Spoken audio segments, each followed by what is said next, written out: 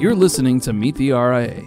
In this special podcast edition of the show, you'll get expert insight from some of the top registered investment advisors in the country. Here's your host, Jenna Dagenhart, and today's special guest, David Millican, CEO at Arcadius Capital.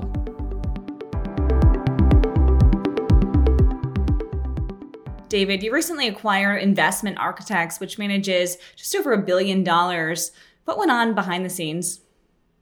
Sure. Thanks for having me, Jenna. And yes, Investment Architects is a little over $1 billion. We completed that acquisition in the third quarter of this year, and we wanted to have a East Coast to West Coast presence, and they were located in California and gave us that exposure. And in addition to the geography, what are some of the other benefits of this deal? Sure.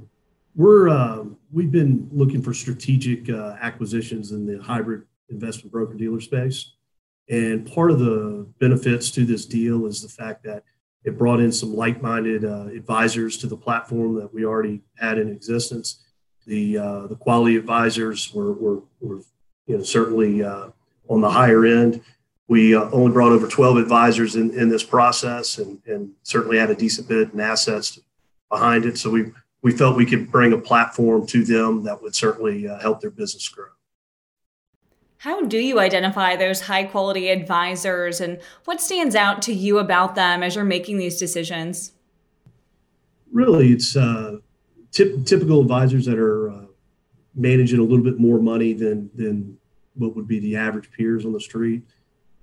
Their clients are higher net worth clients. We're certainly utilizing a kind of a premium platform, so we can bring other alternative investments and some of the other things that wouldn't be necessarily cookie cutter that they're working with on the street. Of course, this was far from your first deal. Tell us about your overall approach to M&A in 2021 and how that carries into 2022. Well, with interest rates low, you're going to see a lot of deals continue to be made.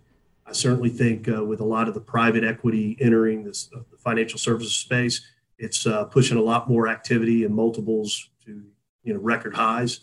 I believe that certain platforms, and in particular the hybrid platforms, because they have that broker-dealer asset, are typically trading a little bit more of a discount than the pure RIAs, and we want to take a look at strategic partners as we move forward. Finally, any other deals in the pipeline?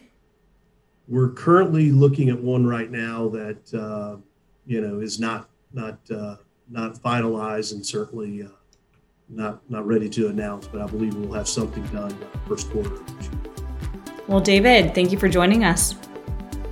Thank you. Appreciate it, Jenna.